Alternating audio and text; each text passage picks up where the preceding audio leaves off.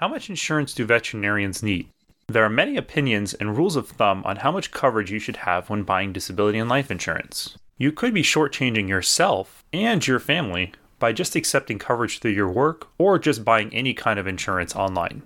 So the big question is this: how do veterinarians like you, who live demanding lives, who never seem to have enough time, able to achieve balance and take control of your finances with confidence?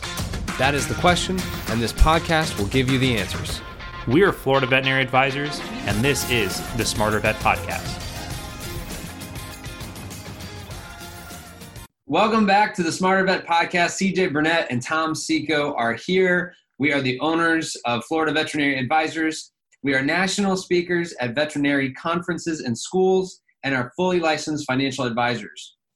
So when I was 16 years old, I'll never forget when my dad had finally figured out that he had Parkinson's. There was a time when my dad was having problems with his speech and problems kind of moving around, and he had a lot of different issues that were coming up, and my mom and him were not really sure what was going on. And so started going to doctor after doctor after doctor. And I'm sure some of you have probably experienced a little bit of that before, of just trying to figure out what's wrong. Now, my dad was diagnosed with Parkinson's, and he had a type of Parkinson's that basically it would take people very fast. It wouldn't be a 10 or 15 year time frame.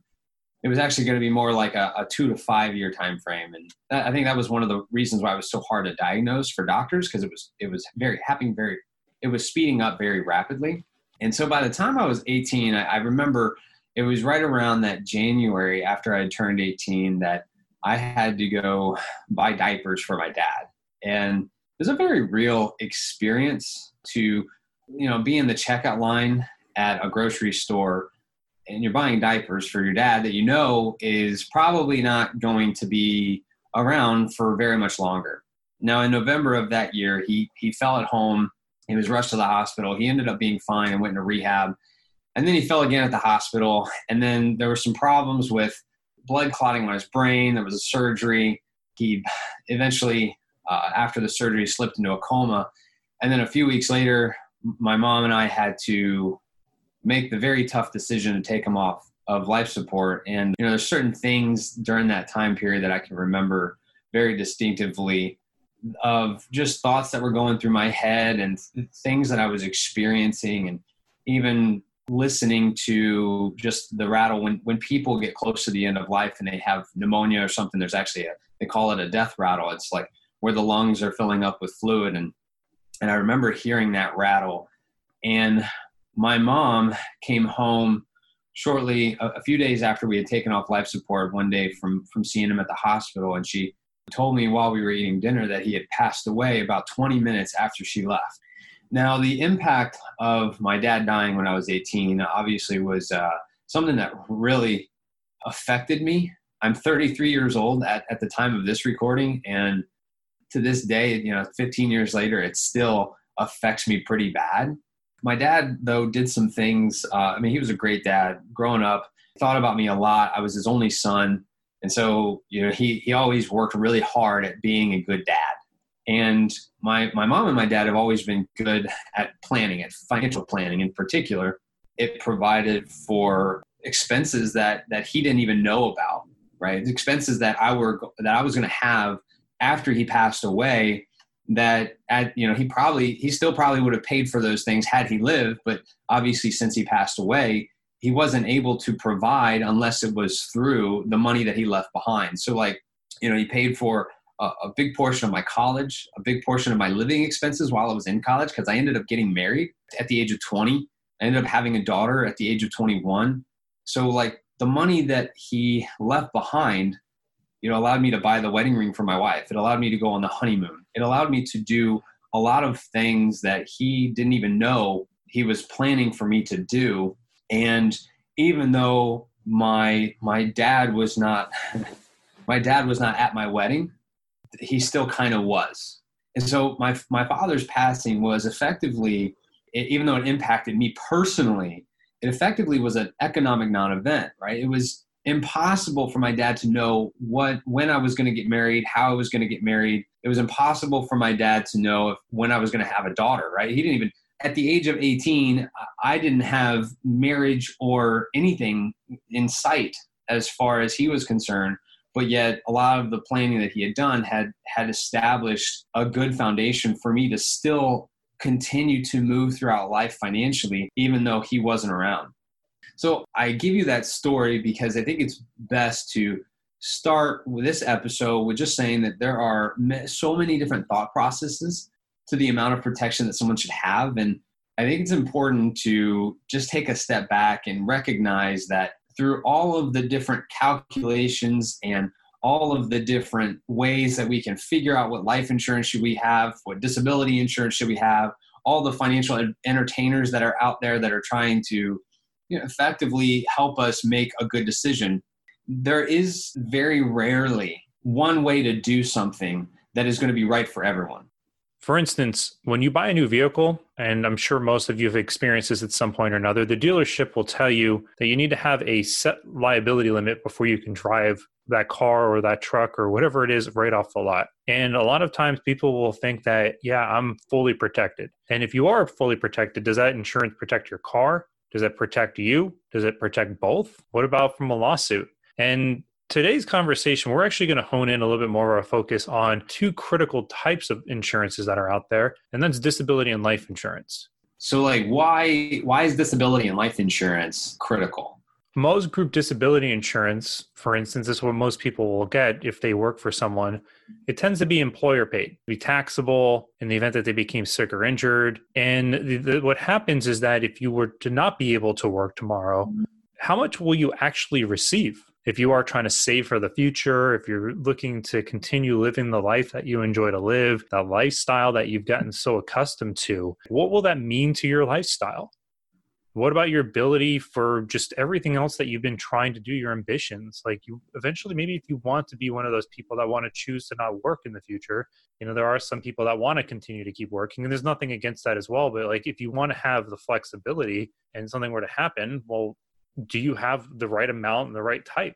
Life insurance is the second critical piece. There are many people who believe they don't need insurance based on their circumstances, but maybe they might want it. And this is a big question that gets brought up out there of needs versus wants. And many will take the default coverage at work. That coverage might be a certain multiple of their income, of their salary that they receive. And there might be an option to purchase additional coverage if available. What usually gets brought up in conversation is how do you know that is enough for your family? And how did you determine that this is the appropriate level for your family in the event that something were to happen to you? So it's critical to get disability insurance and life insurance right, only because those are the two main ways that a veterinarian can protect their income that they're receiving. So when we look at coverage and we look at what it takes to replace household income, it's important to kind of walk through maybe some of the steps or the numbers to figure out how much protection should I have, or at least what am I actually protecting? Like how much exactly am I protecting? So in order to cover for future earnings, let's say a 35-year-old is making $100,000 of income. And over a 30-year career, if they don't get any pay raises whatsoever, no pay raises, right? You're going to work in the same spot. You're going to make $100,000 every year for 30 years. You're going to end up making $3 million. This is something that is called your human life value. This is the amount of money that you're going to make into the future until you retire. Now, you can cover a portion of that income. You can actually get, if you're 35 years old with $100,000 of income, the maximum you can get is an industry standard is roughly about 30 to 40 times your income. So you couldn't get more than that, even if you wanted to. A large part of that is not just income, but it's also based on age, because obviously the longer you have to work, the more insurable you are for the life insurance, because we're talking about protecting all future earnings. Because if you die, you never become undead. Like it's a permanent thing. It's a permanent condition. Death does not come back, right? You don't come back to life. So when getting life insurance, you got one shot at getting it, right? And then if something does happen, you can't go back and change it. If you're trying to protect all of your future earnings, then it's best to look at, okay, what's the maximum that a life insurance company would approve me for? And then that should tell you at least a little bit about what your potential earnings are in perpetuity in the future. And if you were wanting to look at life insurance for yourself, do you want to provide like a bare minimum? Do you want to make sure that your family can continue to realize the life's work that you put into all of your efforts of going to school and taking that next step to where you're at? Of course, there is no clear answer to this. If you get max, you get some. And your human life value is something that when we look at planning, we should always want to make sure our family could continue to enjoy the life that they've gotten used to. Right. So if you get the maximum or if you get less than the maximum, it doesn't, like, it all has to deal with what do you want? Like, what do you actually want? And getting 10 times your income, which is a general rule of thumb that a lot of financial entertainers will use out there, that's fine. If that's how much you want to leave behind, if you want to be able to provide for your spouse and your family for 10 years after you pass away, then that's a good course of action. It's not a bad thing to do. But if you want to protect 30 years, 40 years of potential earnings that you have there, then, the life insurance amount should probably be investigated. You probably want to investigate getting more than just 10 times your gross income. Right. And another thing here to think about. So, like, a lot of people listening are like, well, but like, that's a lot of money to leave behind for a spouse. And I think this industry has kind of, it's weird how we're in a position where, you might say $3 million. I don't see $3 million as $3 million. I see $3 million as the source of income for my family. So what do I mean by that? Well, my spouse is not going to get $3 million and then spend all $3 million of it. What my spouse is probably going to do is the alternative to that is basically go to a financial advisor and say, okay, I've got $3 million. My spouse has passed away. I need this $3 million to provide an income for me. Can we get it invested? And if we can get it invested, what kind of return are we going to get in order to reproduce the income that I need? So if you left behind $3 million to your spouse, $3 million is not $3 million. $3 million is really just the engine that provides that income. So if I took $3 million real quick, and let's just say conservatively, you can get a 3% interest rate, right? You put in something conservative. Well, if you personally were making $100,000 before you passed away at the age of 35, and you left behind $3 million to your spouse, and then your spouse went to an advisor and said, hey, I need to get earnings off of this money, and a 3% earnings interest rate off of $3 million is going to produce the spouse, the spouse that was left behind, and the kids, and all of the things that those kids are going to do over the course of the next 30 some odd years. It's going to provide them $90,000 of income. 3% of $3 million is $90,000. Well, that's pretty close to what that person was earning while they were living. So looking at $3 million as yes, it is a big number. Yes, it sounds like a lot of money, but $3 million for the sake of as being a financial engine to produce income is going to closely resemble the amount of income that person was making while they were living. That's powerful. To pivot here, disability insurance, there's two different categories that fall in here. There's short-term and there is long-term disability. Short-term can be great to have. It can be very helpful, especially if there's certain events that do pop up where a complication of a pregnancy or some different things. And you usually have to go through your employer to get this type of coverage. But what about long-term disability? What about something that could catastrophically impact your future? When you have it strictly just through an employer, well, what does that cover for you? Do you have any bonuses that you receive beyond your salary? Do you make only production?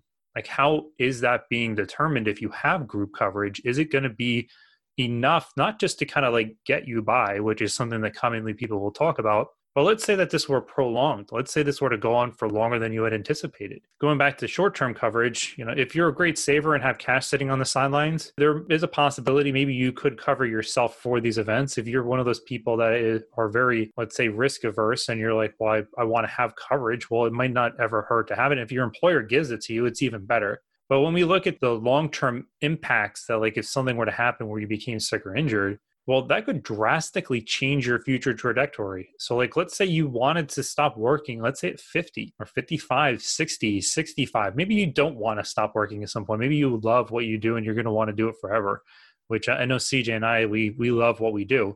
That retirement part of it, like if you did want to eventually slow down from work or have the opportunity to be able to pivot, an event that happens even for a year, 2, 5 years, like what will that do to your entire plan?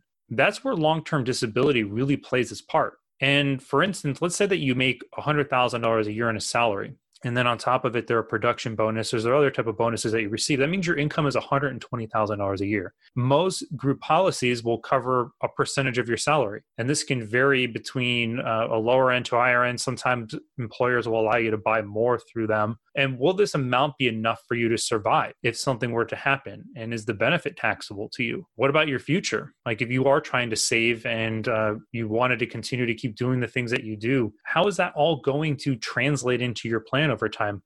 Most of the time with your typical employer coverage, well, it won't cover your bonuses. Like that all sort of just gets excluded depending on the circumstances. And if you have outside coverage and you've bought something, well, how did you determine the amount and how do you know that it's going to be enough for you? And in most instances with the coverage, it can vary from between 60 to 70% of your total income is usually what you can look at getting coverage for long-term disability between employer and individual policies or through an association. There is the chance to get coverage with all of those. And it's just a matter of making sure there's enough in your life that we're not just saying, hey, if I can't work for a couple days, for a couple months, we're talking about if you can't work for the long haul. Let's say that, and it's not to say when people will look at a disability, they sometimes will look at me like, well, I won't get injured. It won't happen. And most of the time we do see that they happen because of an illness. And illnesses, sometimes they can come and go and they could stop you from doing part of the work that you're doing right now in your life and cause you to pivot to something else.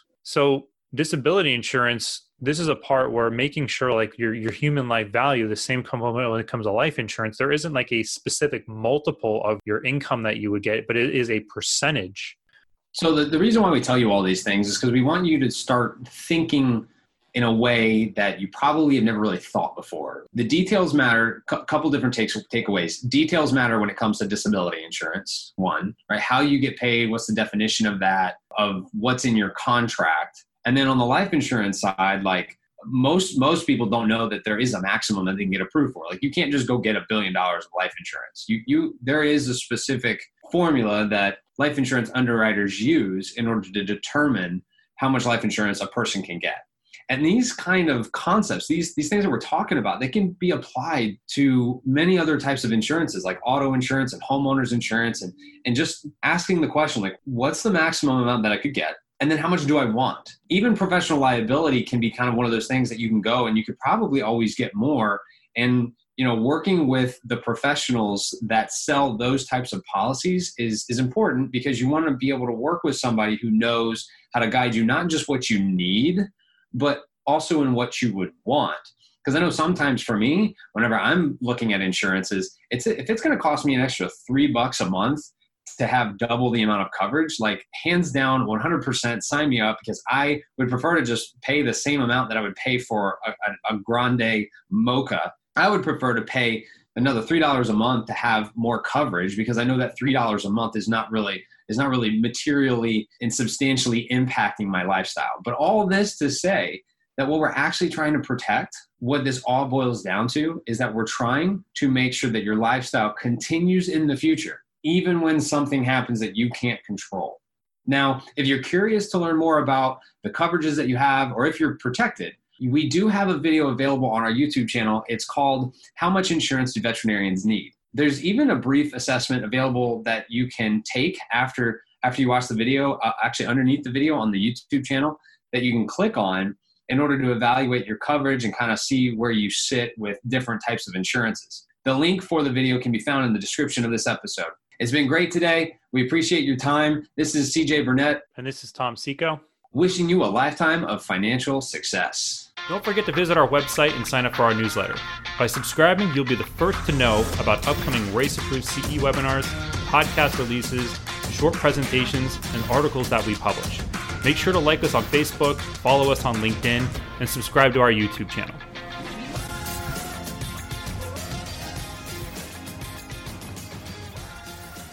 CJ Burnett and Tom Seco are registered representatives and financial advisors of Park Avenue Securities, LLC, and financial representatives of the Guardian Life Insurance Company of America, New York, New York. CJ Burnett's and Tom Seco's California licenses are 0K79676 and 0K80141, respectively. Security products and advisory services are offered through Park Avenue Securities, LLC, a registered broker-dealer, investment advisor, member of FINRA and the SIPC, and a wholly owned subsidiary of Guardian. Florida Veterinary Advisors is not an affiliate or subsidiary of Park Avenue Securities or Guardian. This podcast is for information purposes only. Guest speakers and their firms are not affiliated with or endorsed by Park Avenue Securities, Guardian, or Florida Veterinary Advisors, and opinions stated are their own. This material is intended for general use. By providing the content, Park Avenue Securities LLC and your financial representative are not undertaking to provide investment advice or make a recommendation for a specific individual or situation, or to otherwise act in a fiduciary capacity. All investments contain risk and may lose value. Past performance is not a guarantee of future results. The individuals associated with Florida Veterinary Advisors do not maintain specialized licenses or qualifications for the financial services provided to veterinary professionals. Florida Veterinary Advisors is not registered in any state or with the U.S. Securities and Exchange Commission as a registered investment advisor. 2022-140765 expires July 2024.